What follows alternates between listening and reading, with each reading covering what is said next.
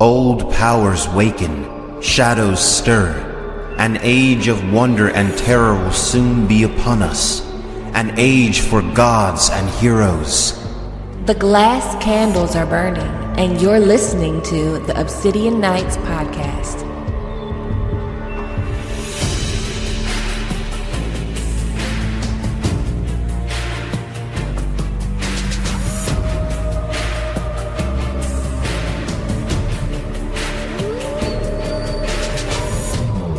Hello, my sweet summer children. I'm back with the juice to get you through the long night.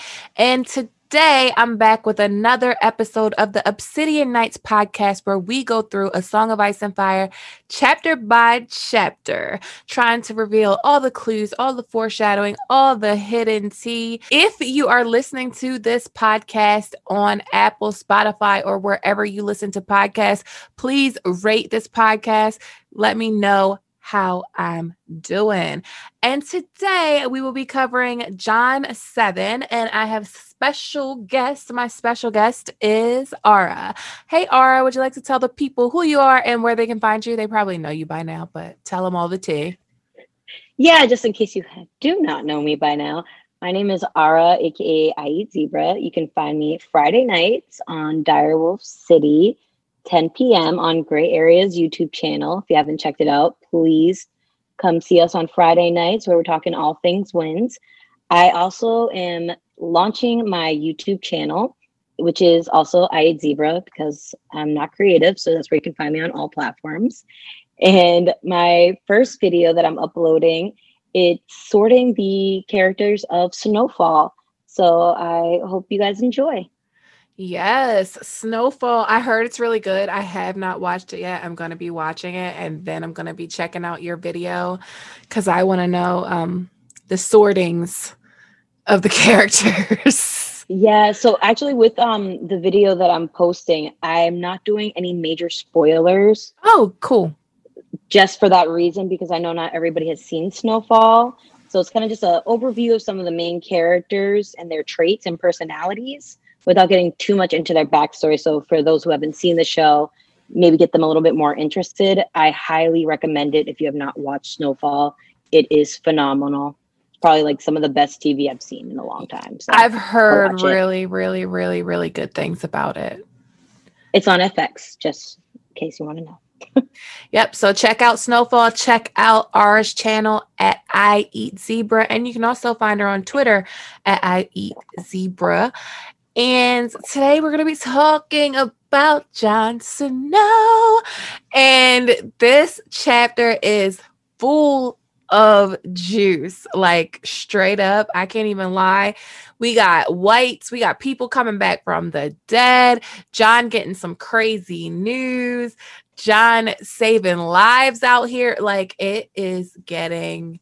Like, we're to the point of the book. And matter of fact, like, fun fact, we're almost through a Game of Thrones. But this chapter, I feel like it's really starting to go down. I don't think there's any chapters from this point on that aren't packed with action. Like, I know there's been some chapters where it's kind of dry, and now it's not that. Especially not this chapter. So this chapter starts out, it says, Othor announced Sir Jeremy Riker, beyond a doubt. And this one is Jaffer Flowers.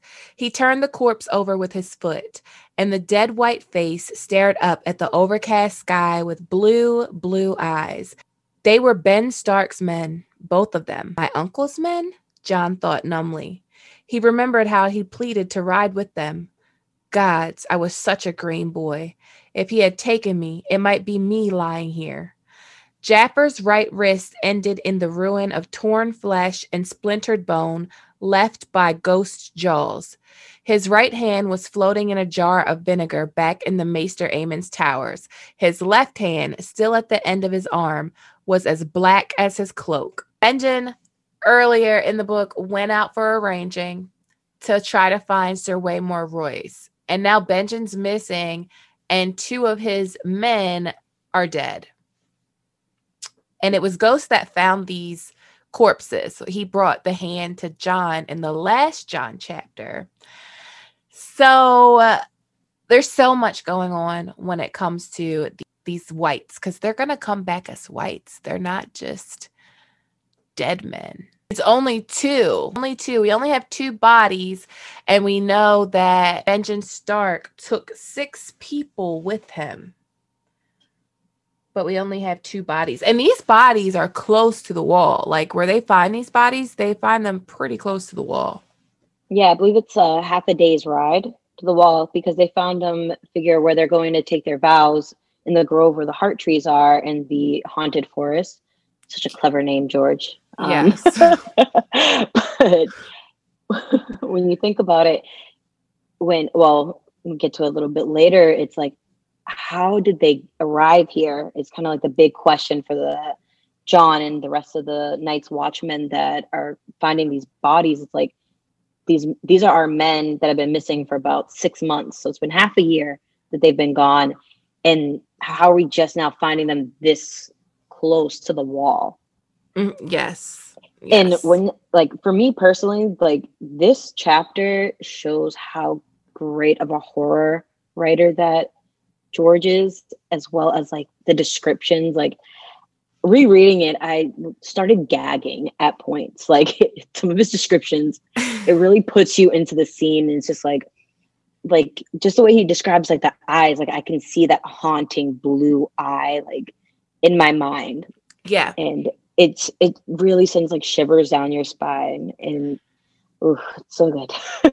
In the last chapter I did with Simone Black, we talked about how George was so fucking good at horror, and how the last chapter and this chapter, like, they could have been a short story. Like, they could have been a short horror story, those two, like these 2 chapters together. And this one is like the way that he describes like just the ominous feeling in the air, like the horses hating it, the dogs like going crazy. Like, it says the dogs liked it least of all. Ghost had led the party here. The pack of hounds had been useless. When Bass, the kennel master, had tried to get them to take the scent from the severed hand, they had gone wild, yowling and barking, fighting to get away. Even now, they were snarling and whimpering by turns, pulling at their leashes while Chet cursed them for curs. It is only a wood, Jon told himself, and they're only dead men. He had seen dead men before. So he's thinking, like, Jon's like, this is only the woods. Like, why are you guys tripping? And this is only, like, dead people. Why are you tripping? But it's more than that.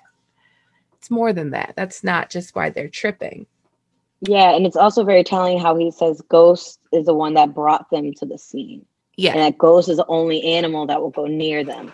And in my opinion, and I'm going to mention it now because I want to get out the way, it's Bloodraven. It's all Bloodraven. Bloodraven does everything. He controls everything. But yeah, no, I'm mad creepy. I'm like, it's all Bloodraven. Bloodraven is in Ghost. Yeah, but I think that's Bloodraven literally in Ghost leading them, because obviously he wants to assist them in the, the war for the Dawn that's inevitably coming their way. So for him for Ghost to be the one to not only find the hand, but when it's time to go back, Ghost is the one that's leading the way, and Ghost is like the only animal that's not even just animal. He's kind of the first one to just be close to the bodies to kind of be like, hey guys, look, this isn't right. Like, hint, hint, hint. The others are coming.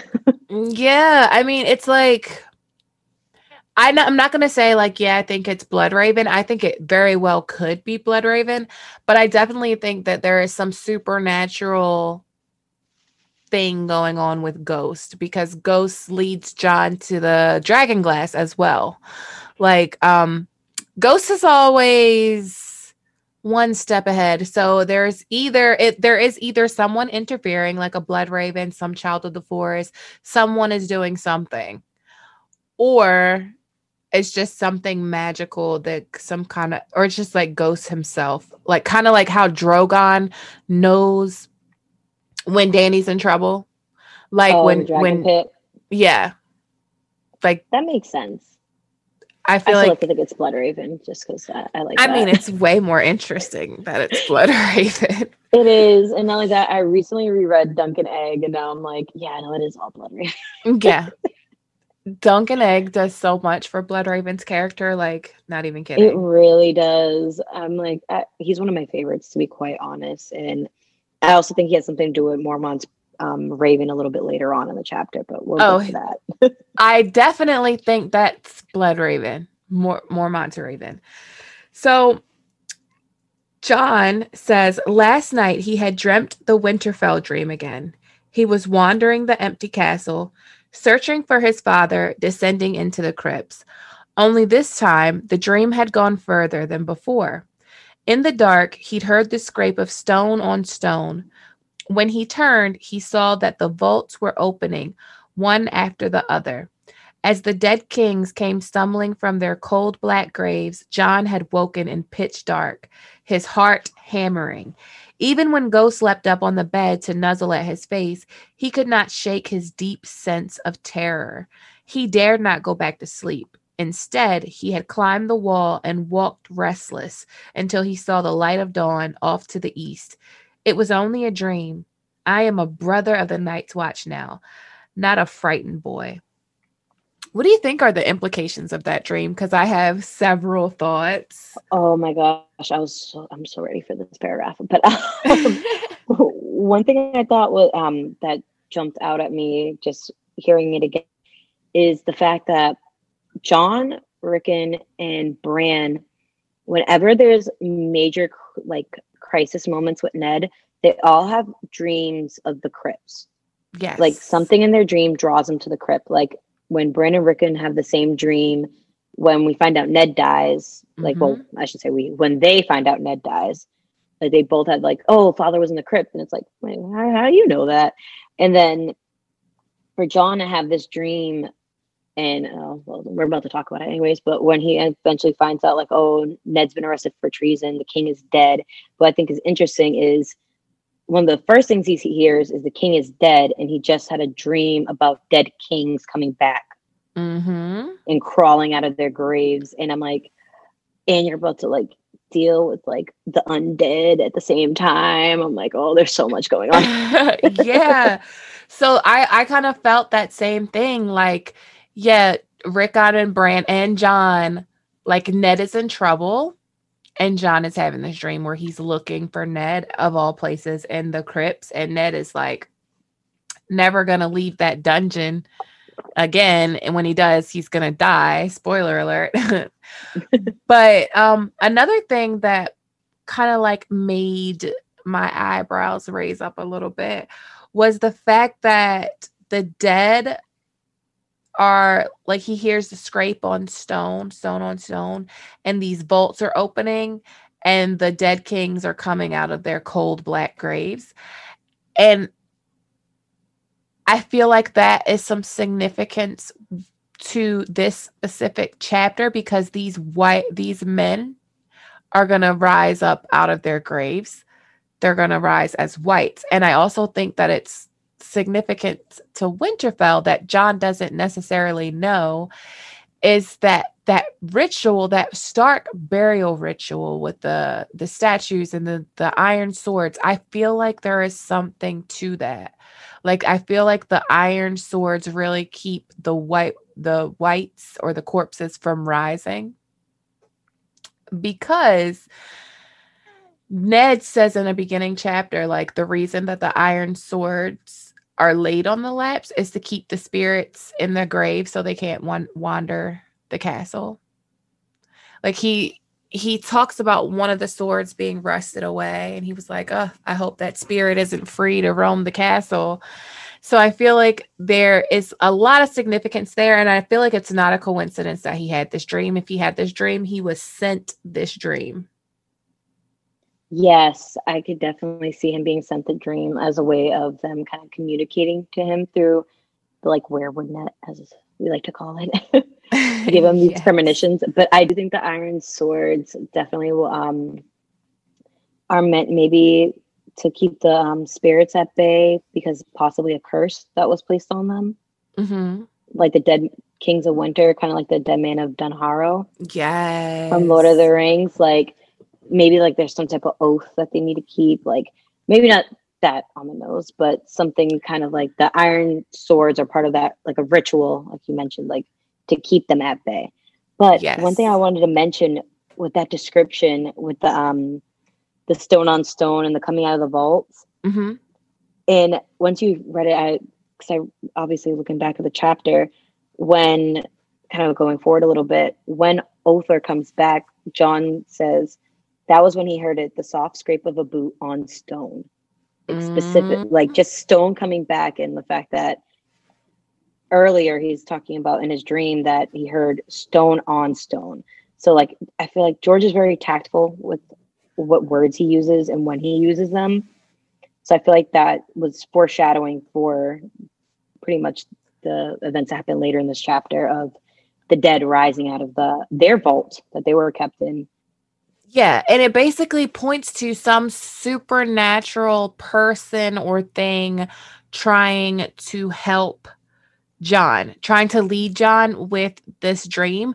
We got that thing from Melisandre that sleep is a little death, dreams are whispers from the others or from the great other. But what Melisandre thinks is the great other is actually Bloodraven. Oh, I know. And it makes me like really intrigued as to their relationship. Yes. I So think there's something there. it could be Bloodraven trying to tell John like these motherfuckers are gonna come back.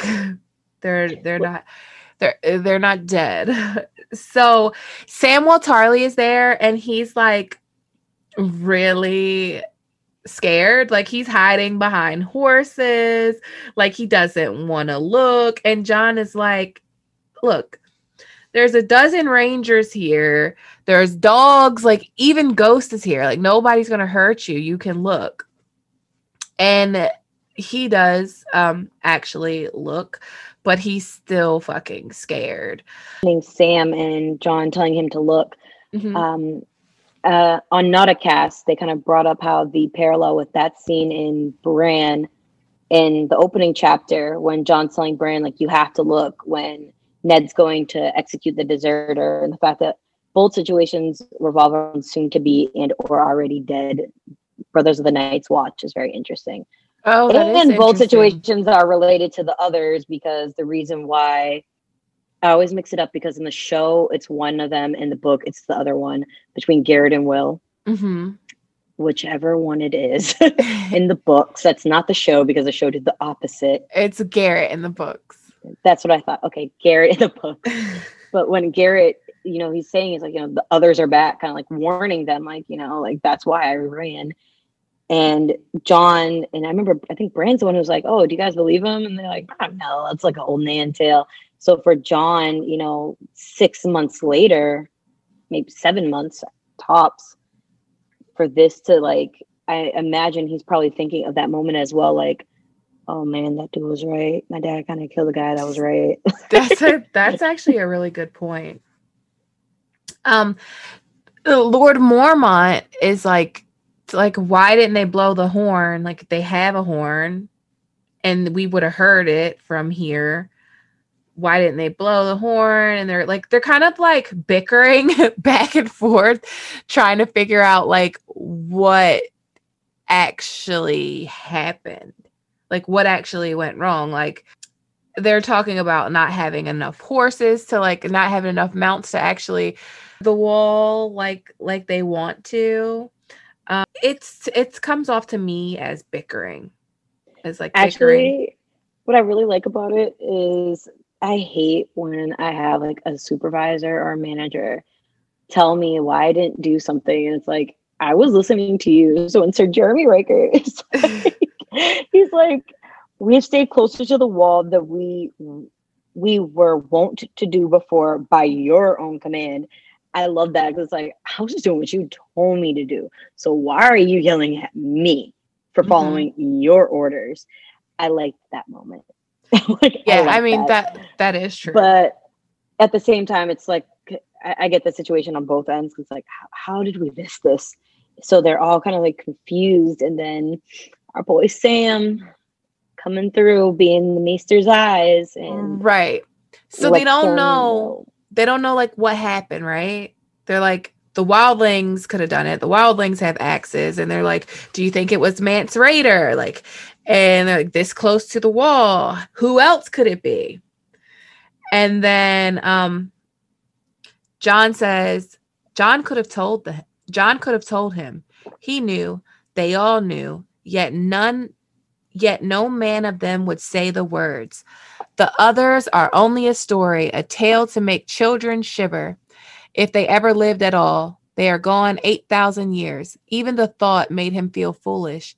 He was a man grown now, a black brother of the Night's Watch, not the boy who'd once sat at old Nan's feet with Bran and Robb and Arya. Yet Lord Commander Mormont gave a snort. If Ben Stark had come under wildling attack a half a day's ride from Castle Black, he would have returned for more men, chased the killers through all 7 hells, and brought me back their heads. Unless he was slain as well, Sir Jeremy insisted. But, okay, so they're debating. Jon thinks it's the others already, but he feels silly saying it. And Jon believes that they think it's the others as well.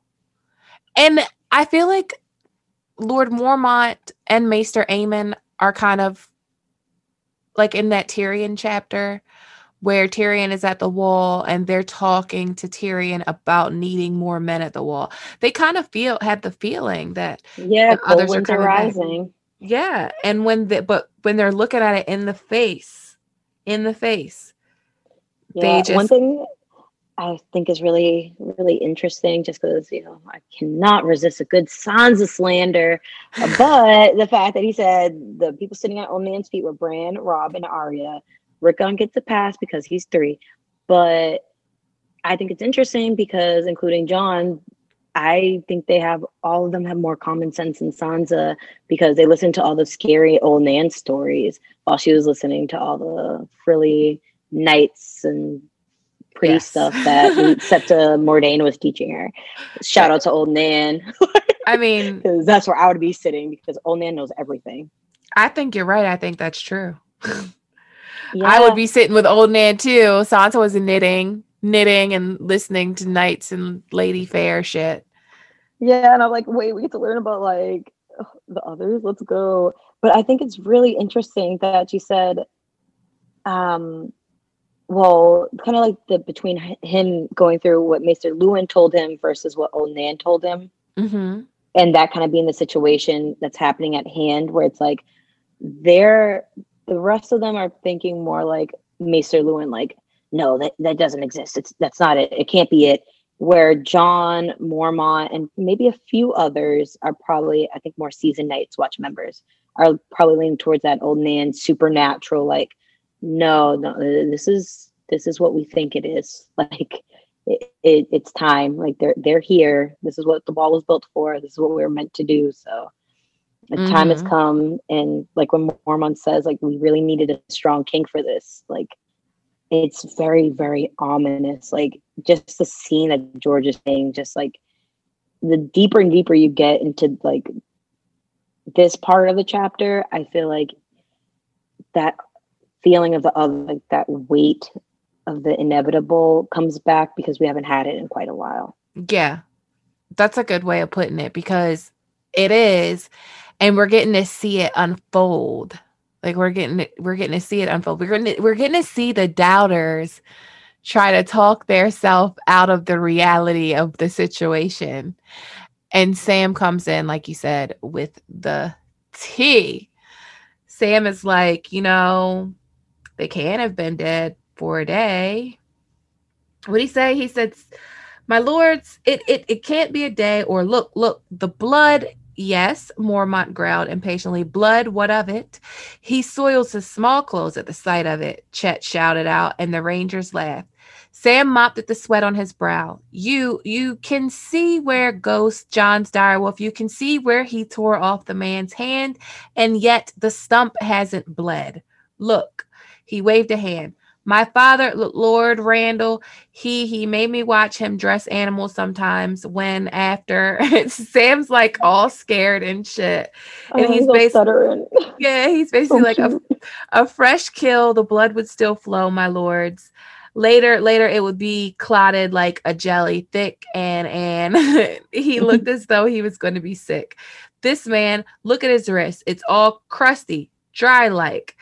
And then John's like, yeah. And then they're like, if they'd been dead much longer than a day, they'd be right by now, boy. They don't even smell.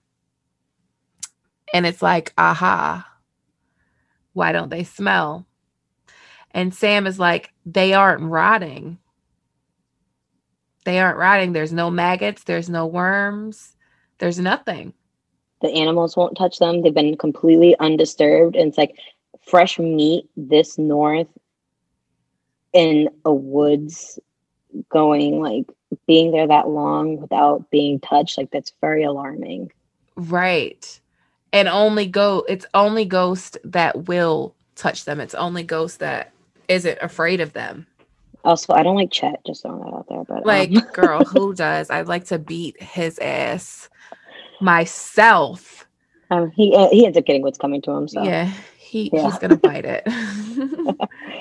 But one thing I really like about this moment is Sam actually like showing how smart and useful he is, kind of proving John's point when a few chapters back when he's talking to Maester Aemon, like, just because he's not a fighter or something doesn't mean he can't be useful here. Right. He can read, he can write, like, he's very smart. Like, trust me, we need men like him. And if it weren't for Sam, I think Mormont probably still would have looked into it, but I think the rest of them would not have caught on as fast if it was not for Sam. Yeah, they wouldn't have. Like, Sam's making very good points, and he is proving John right. Like, you're right about that. He's proven John right. Like, John was smart by choosing Sam to help Maester Aemon. Sam's like, look, these wounds are bad. There should be blood everywhere. And then they say, it might be I'm a fool, but I don't know that Othor ever had blue eyes. And then Sir Jeremy looks startled and says, neither did Flowers. And they both stare at the dead men. It says, a silence fell over the wood. For a moment, all they heard was Sam's heavy breathing and the wet sound of Tywin sucking on his teeth. John squatted beside Ghost. Burn them, someone whispered. One of the rangers. John could not have said who. Yes, burn them, a second voice urged. So that silence that fell over the wood, they know what these are. They know. Yeah, that's why they say to burn.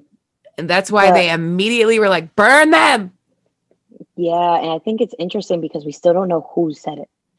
Nope. And at first I was like, maybe. Then the fact that Mormont acknowledged it, I was like, okay, maybe not.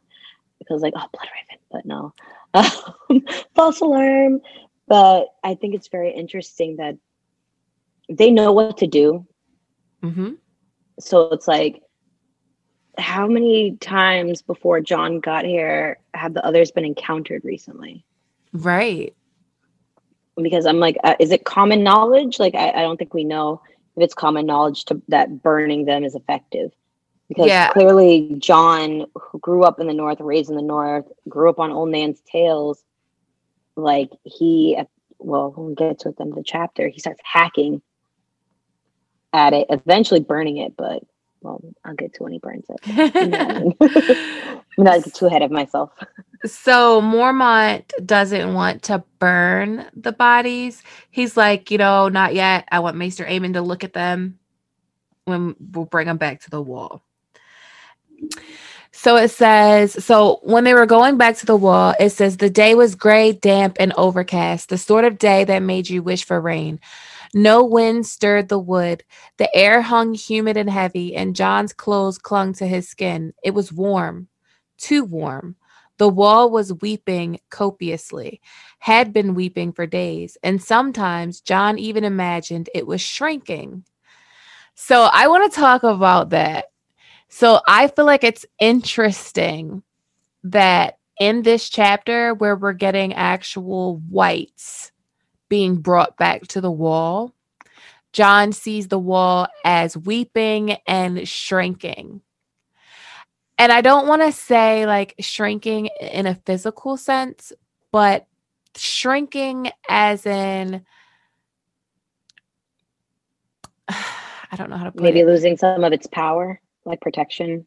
Not even, I mean, that too, but more like the closer the White Walkers get, like the White Walkers are close as fuck to the wall at this point. And it's like as closer they get figuratively, the wall gets smaller.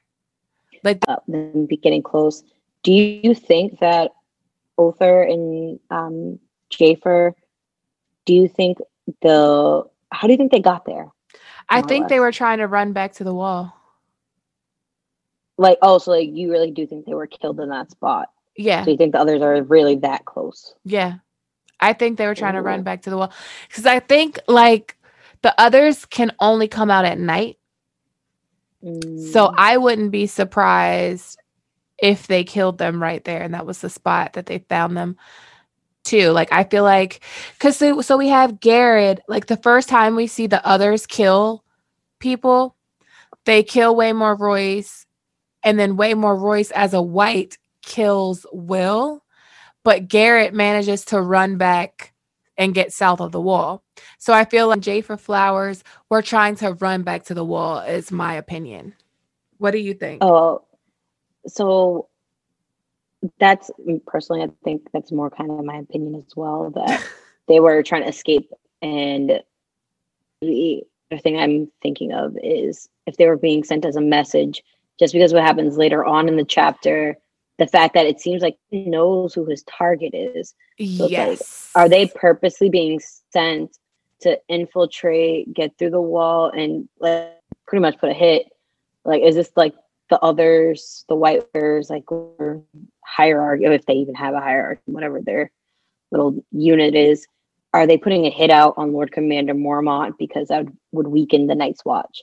And as we do see, you know, that lack of leadership, especially experienced leadership like the Old Bear, it weakens the watch overall, and it makes it a ripe time to hit it.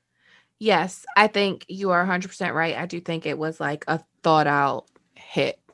Like they left those bodies there and they animated those corpses for a reason right there with a target. And I want to talk about that target when we get to that part. Because I need to say with the wall weeping too, my bad. Oh yeah, go ahead. With the I think it's interesting that they bring out how warm it is, because later on John mentions how cold he is. And it's like, well, that's kind of, I think, when the horror starts setting back in, because we kind of have like a little political sidestep before we get back into what's happening with the others. And the fact that John, like right as that story is about to pick up a little bit more, that what's going on down in King's Landing, when we get that news for John, well, from John's perspective, the fact that he noticeably says it's warm outside. Yeah. So then when we get introduced back into the others, for him to say he was freezing, like, well, how did it go from being hot enough for the wall to be weeping to feel like it's, like, in his opinion, like shrinking a bit because it's that hot, to like just being that cold overnight? Yeah. So the others must be close. Yes. They must be close. So when John is like on his way back to the wall, he recalls old Nan's tales about the others. And he says, cold and dead they were, and they hated iron and fire and the touch of the sun and every living creature with hot blood in its veins. Holdfast in cities and kingdoms of men all fell before them as they moved south on pale dead horses, leading hosts of the slain. They fed their dead servants on the flesh of human children. Ugh. Yeah. So he's got old Nan's stories coming back, and Lord Commander says, "You're fat, but you're not stupid, boy," to Sam. I felt that was like shady. Like, okay, like, first of all, you don't have to go off on him like that. Like, that was nice of you to say he's not stupid, but why'd you have to call him fat? Right. Like, thanks, I guess. Right. So they get to they get to the wall, they get back. Bowen Marsh. I can't fucking stand Bowen Marsh. Like, Oh, fuck Bowen Marsh. Sorry, I'm not sure if I'm supposed to say you that. can say whatever you Okay. feel. I don't like Bowen Marsh. All my homies hate Bowen Marsh. But I was gonna say, actually, before we get to that old Nan quote, something just stuck out to me. They did know about the fire. So go back on my point of the thing I asked earlier, if it was common knowledge. Oh yeah, well, it is common knowledge. Fire. Answered my own question, but I think it's interesting that it says they hated iron and fire, and Jon had a dream of the dead kings coming out, and they're known to have iron blades. Yes. So I'm like, and obviously they're using steel swords, not iron swords. So I'm like, is there something a little bit more to that? I think there is. Because that's the second time we hear about them hating iron. Because Old Man says it too. Yeah, and they telling Bran. Yeah, and they use steel right now. Yes. So it's like, so is it possible that like iron, like raw iron swords, fire, and then Valyrian steel and dragon glass, like maybe there's like another secret weapon out there that they didn't know of? Or a recipe. Like it's a recipe. Yeah. That's really interesting. I know a lot of people don't really look into iron that much, but I think iron is probably the key, because we like focus on Valyrian steel, but we don't know what Valyrian steel is made of. Maybe Valyrian steel is light because it's made of iron. Is iron heavier than steel or lighter? To be quite honest, I am not sure.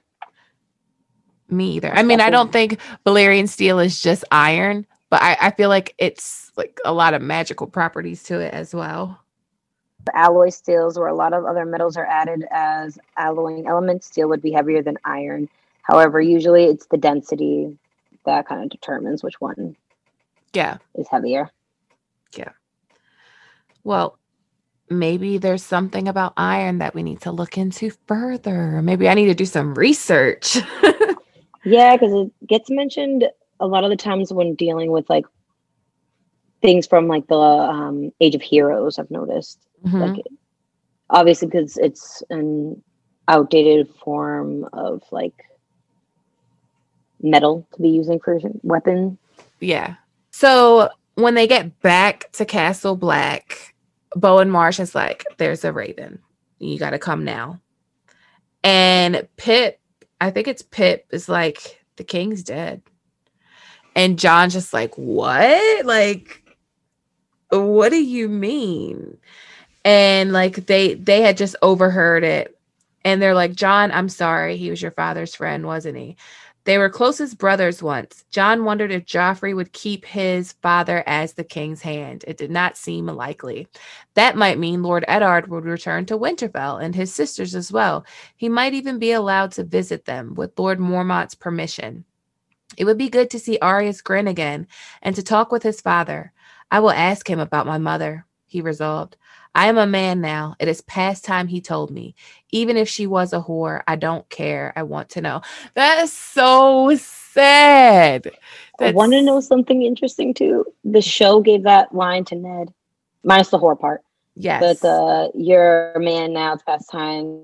I told you, like, next time I see you, I'll talk to you. In episode 2 of Game of Thrones. Yep. I totally overlooked that. And I was like, wait a minute. Oh, Ned says that in the show. Yep. I was like, that was a nice touch for them to kind of like add in a little bit of mystery with Jon's parenting, that end of things. But I think with it being placed here as well, right after he's talking about Rob being dead, and it's like, well, Robert killed your daddy, really, being honest about it. But it's sad because it's like Jon has these hopes, like, wait, Joffrey's probably just sent my dad home. This might not be such a bad thing. And it's like, Jon, I have some news for you. Yeah. So Jon goes up to Sir Mormont's tower, and when he gets in, the raven's there, like, corn. And the Lord Commander Mormont is like, no, like, I just gave him corn. Don't listen to him. Like I just fed him, which I know we both think that the raven is more than just a raven, but they basically, he's like, pour me some wine, pour you some too, because you gonna need this. And they tell, well, first he's like, sit down, drink. And John is like, it's my father, isn't it? And he said, your father and the king. I won't lie to you. It's grievous news. I never thought to see another king, not at my age, with Robert half my years and strong as a bull. They say the king loved to hunt. The things we love destroy us every time, lad. Remember that. My son loved that young wife of his, vain woman. If not for her, he would never have thought to sell those poachers. My lord, I don't understand what happened to my father. I told you to sit. Sit, the raven screamed. Like, okay. So he's basically gonna tell John that Ned has been imprisoned and is charged with treason. It is said he plotted with Robert's brothers to deny the throne to Prince Joffrey. And John is like, hell no, that could never be my father. And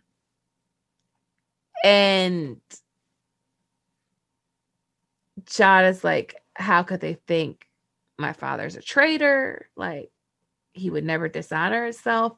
But then, like, he gets this small voice in his head, but he did have a bastard. And he's thinking about him. And he's like, your mother, what of her? He will not speak her name. Where is the honor in that?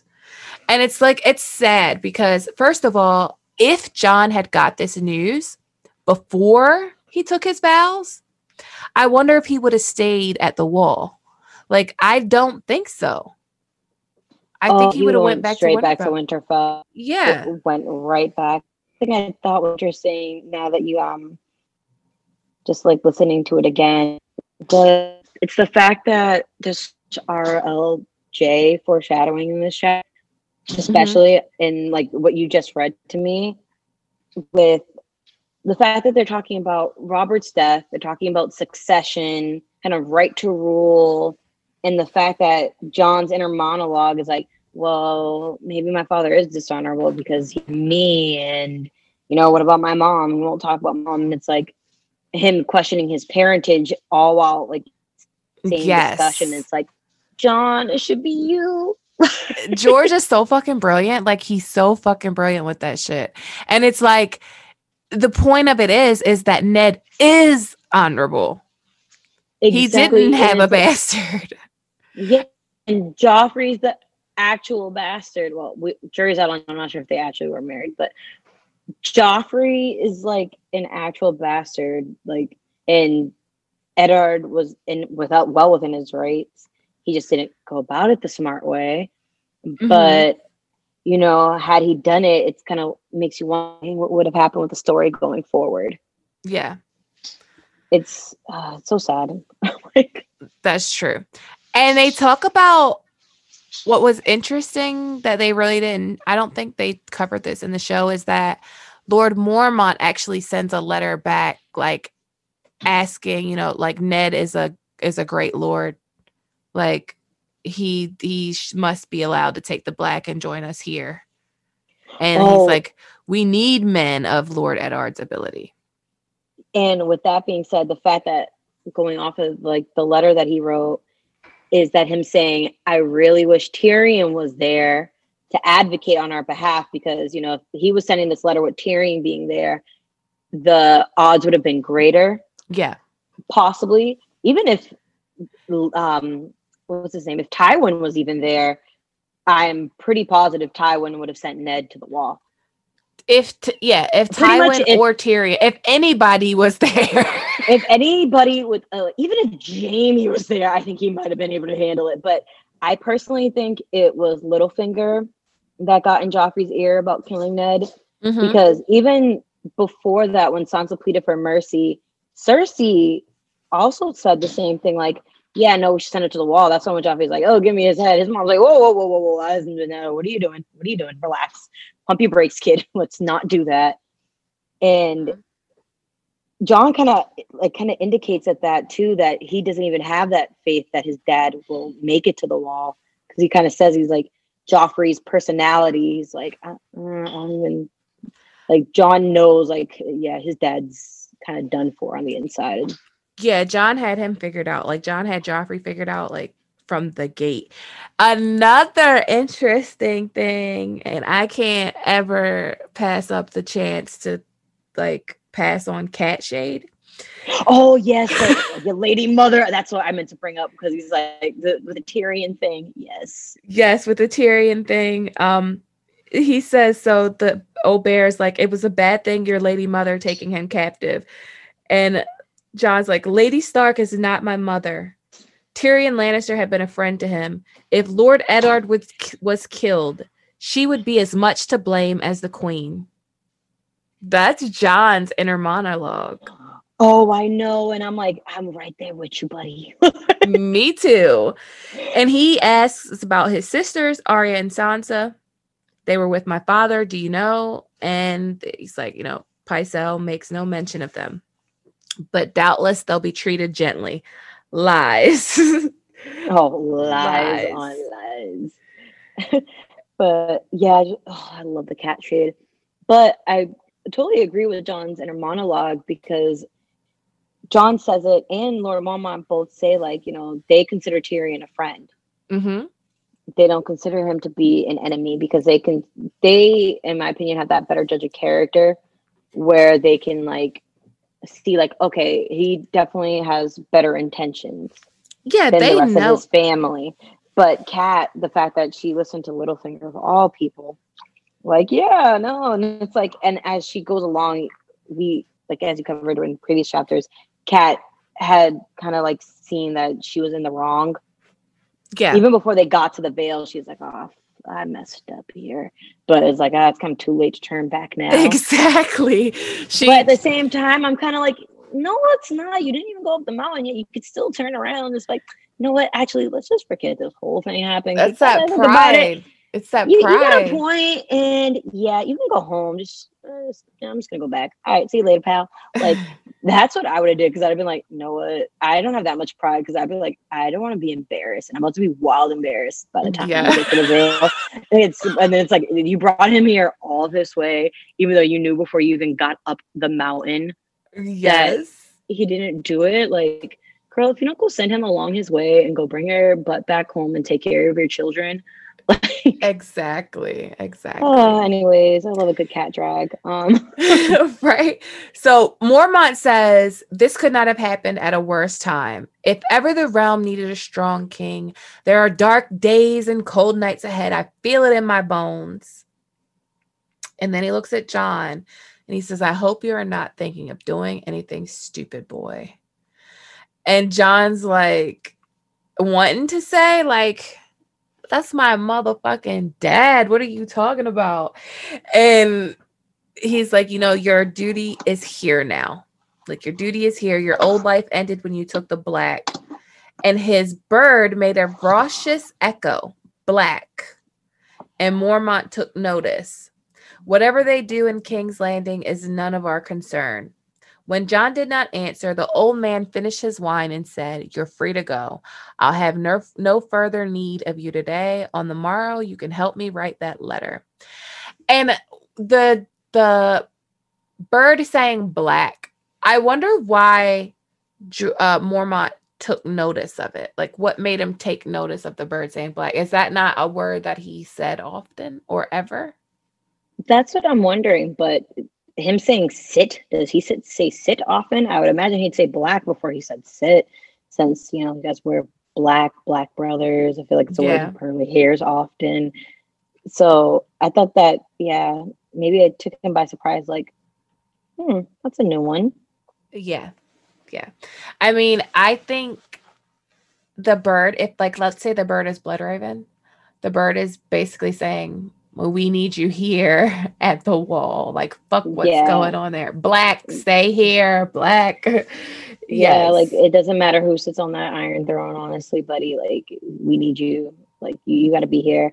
And it's interesting that Mormont kind of already starts that planting that seed in John's head that like, hey, all that Southern politics, that it does not matter. You see what we're about to be up against. Like, that's why he's kind of like, please don't do anything stupid. Yes.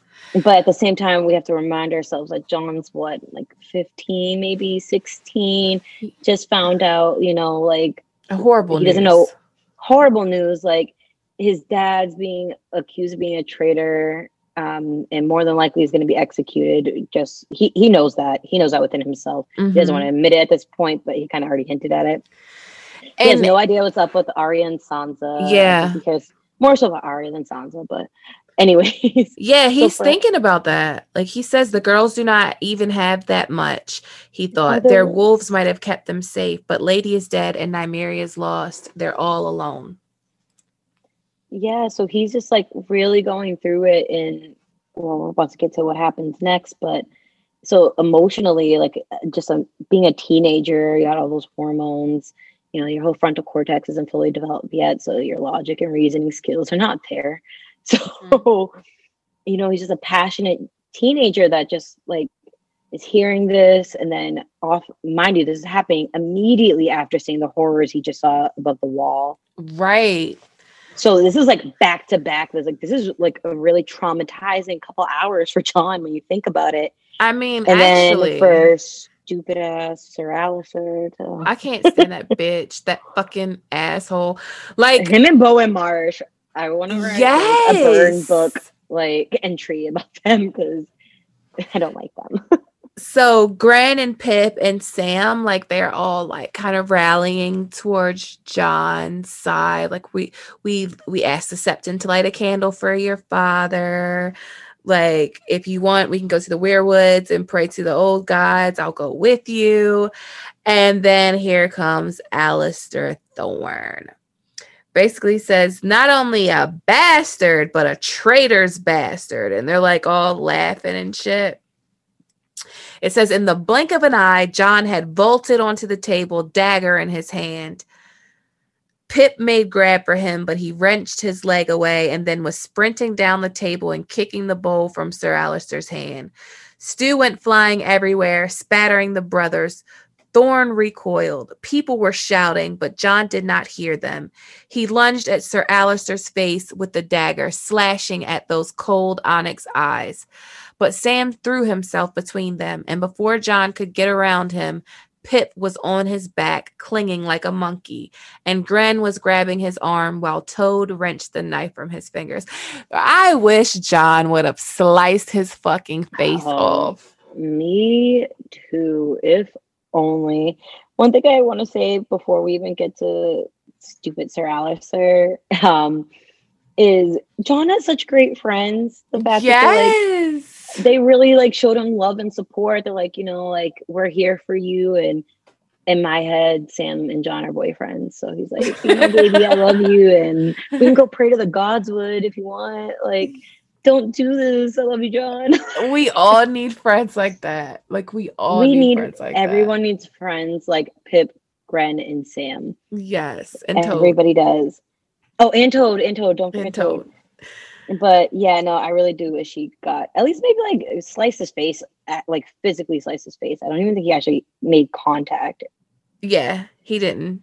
I think Sam stopped it just in time. I guess what a good boyfriend, but still like a little nick under the eye. Should just let him go just a little bit, Sam. A little blood doesn't hurt anybody. So they walk him to his sleeping cell, and Lord Mormont's like, you know, boy, I told you not to do nothing stupid. And the bird's like, boy. And Mormont is like, you know, he's disgusted with John at this point. And he's like, and to think I had high hopes for you. Like, shut up. Like, bro, he's 15. He's processing some major trauma right now. So they take John's knife, they take his sword, and they're like, you can't leave this cell. And they place a guard outside his door to make certain that he wouldn't leave the cell. And his friends weren't allowed to see him. And they did let him have Ghost with him, so he wasn't all alone. And John's like all in the dark talking to Ghost. He's like, my father is no traitor. And Ghost just kind of like stares at him like, okay. Okay, bro. Honestly, I think the only reason they let him keep Ghost because they're like, I mean, are y'all gonna put him somewhere? Because I'm not going near it. Right. But it says, like you were saying, it grew darker and colder. And John's like, I'm not gonna sleep tonight. And he dozed off, but when he woke up, his legs were cramped and stiff. And Ghost was standing at the door on his hind legs, like scratching at the door. And John's kind of like, Ghost, like, what the fuck is that? And he's like looking at him, and he has like this silent snarl. And John's like, John thinks like Ghost has gone crazy. And then John feels it. He's like trembling, shaking, cold. He's like, when had it gotten so cold? And we know that Tormund says, like, when the others are around, it's so cold that you can't breathe. They bring the cold. They bring the cold. He's dead, right? The guard gets killed. Yeah, the way he describes it too is like, he's like, the guard, he thought, they left a man to guard my door. Ghost smells him through the door. That's all it is. And then as John slowly gets up to his feet, he's like, his guard was sprawled bonelessly across the narrow steps, looking up at him, even though he was lying on his stomach. His head had been twisted completely around. Ooh. So let's just tack on the trauma. Trauma. Let's add a little bit of trauma seasoning to John's day. Boneless, and they say bonelessly. So he must have been twisted really, like sprawled bonelessly. He must have been twisted really fucking bad. Yeah, and like just I couldn't imagine. And I'm assuming even though he doesn't name the guard, he knows who it is. So just like dogs bugging out, and he's like looking like, oh, you're like, what? Relax, and it's like it's not that serious. It's the guard, and then he's like, oh no, it is that serious. And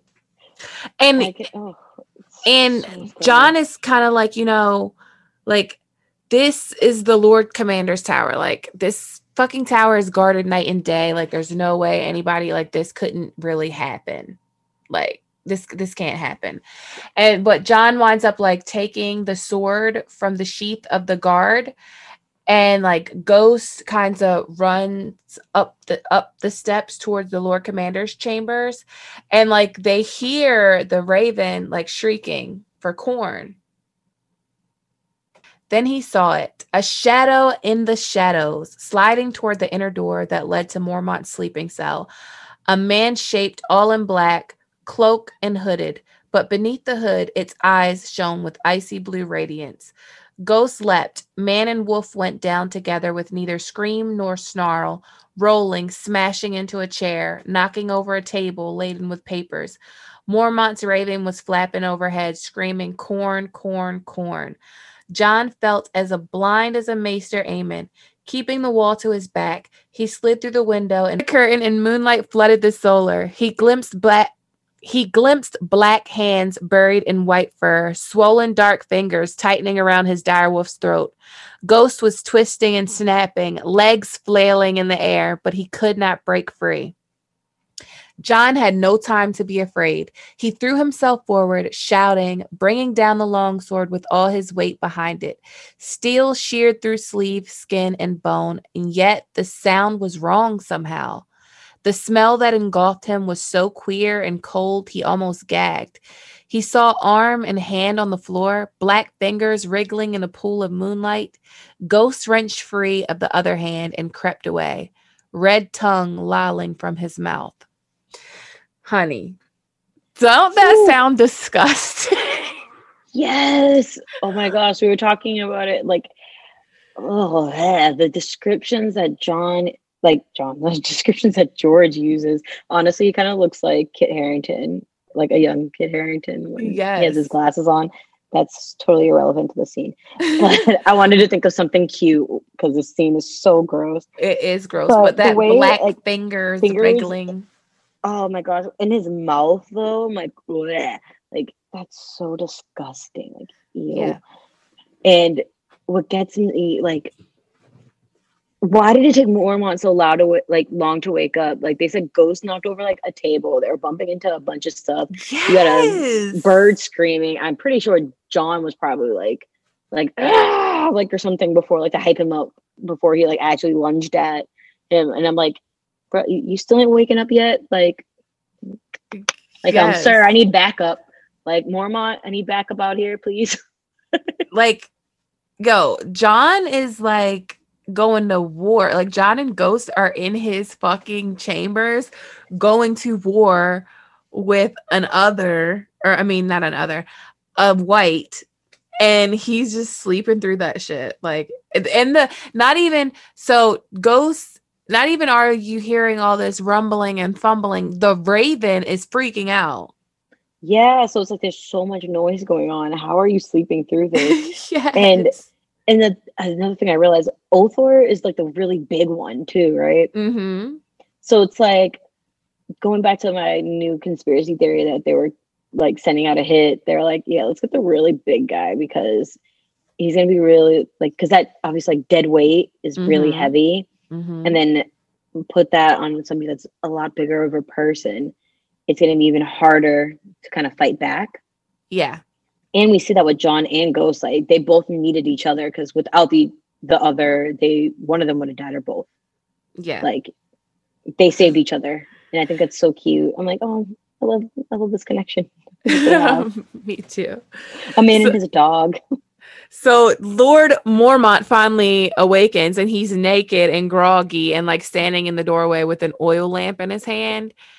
And John like tries to like yell at him, but like he can't, and like he's staggering around. And the Raven is saying, burn, burn, burn. Unprompted. He's not mocking anybody. He's saying that on his own. And that's how John realizes to burn them through the Raven. So somebody is in that bird. Yes, and again, I think it's Blood Raven. Not only that, they always describe that bird as being really old and large. Like, it's like they don't know how old it is. I know they don't mention how old that bird is, which I think is very interesting. Yeah. And not only that, most of the other birds all live in the rookery. Why is this the one bird that just kind of hangs out with like the Lord Commander? Yeah, that is definitely Blood Raven. I 100% agree that the crow is Blood Raven. Oh, like, actually, facts. I was gonna, when the last lines of this chapter to me are so haunting. When John's like, "Let it burn," he prayed as the cloth smothered the corpse. God's please, please let it burn. That to leave on that type of cliffhanger is so like menacing, because you're like, oh my god, do they make it out? Are they okay? Did it burn? Like, even though if you were paying attention throughout the chapter that it was meant, the fact of burning them, this is I think the third time that it's been mentioned, like the fire needs to destroy this reanimated dead person. Corpse. White. I don't know why I forgot the word white. Yeah. And, go ahead. Oh gosh. No, I was just gonna say this chapter is so good. it is so good, but like that line, like it is a big cliffhanger, but also think of it as John being a Targaryen and saying, let it burn, he prayed. Corpse, let it burn, he prayed as the cloth smothered the corpse. Gods, please, please let it burn. I feel like that is dragon foreshadowing that John is going to be atop a dragon burning some whites. Ooh, I like that. And also, speaking of the Targaryens, I hate that the show convoluted this theory that people think, oh, well, you have to be fireproof to be a Targaryen. Oh God. And John here, when he literally grabs a burning drape and throws it. His hands get burned, and it's it affects him throughout the entire series, like these burns on his hands. Like he constantly mentions about that same hand like stiffening up at times and like having to make sure he's like kind of flexing the muscles to keep it like, you know, like still functioning properly. And look how like the circumstances around it, like the fact that for me personally, whenever he mentions the hands throbbing, it kind of always subtly brings me back to this chapter. Yeah, it does. Like it always, like I feel like it's George's way of kind of slowly, like without explicitly like bringing the others in. If you have been like kind of like paying attention to the clues, it's like, oh, okay, yeah, let's not forget the others. Let's not forget the others. They're still the big threat. He's so good at that though. Like he's really so is. good at that, because if it was reverse, would it even still be the same story? Would it even be so loved as it is, where the others were in the forefront and everything else was in the back? Would it still? No, I don't think it would be the same. No, it wouldn't have the same like weight to it. Yeah, not at all. But this is a very, very, very good chapter, and we went through a lot in this chapter. Was there anything you wanted to add? Hold on to bring up the fact that Mormont kind of shaded his son a little bit. Oh, about the vanity. Yeah, because I think that do you think that Jorah and Jon are actually going to meet eventually and have like a discussion over like the rights to Longclaw at some point? Yeah, I do think they'll meet. I think they'll meet. I don't know if they'll discuss the rights of Longclaw. Okay. But I do think that they'll meet. Now, I would like them to discuss the rights of Longclaw, but like I had heard this theory that Jon was going to get Blackfyre, and I'm like, no. Longclaw is Jon's sword. Yeah. Like, and do we even know what happened to Blackfyre? Like it's over in Essos. They think that Illyrio has it, and he's giving it to Fagon. Oh, I could see that.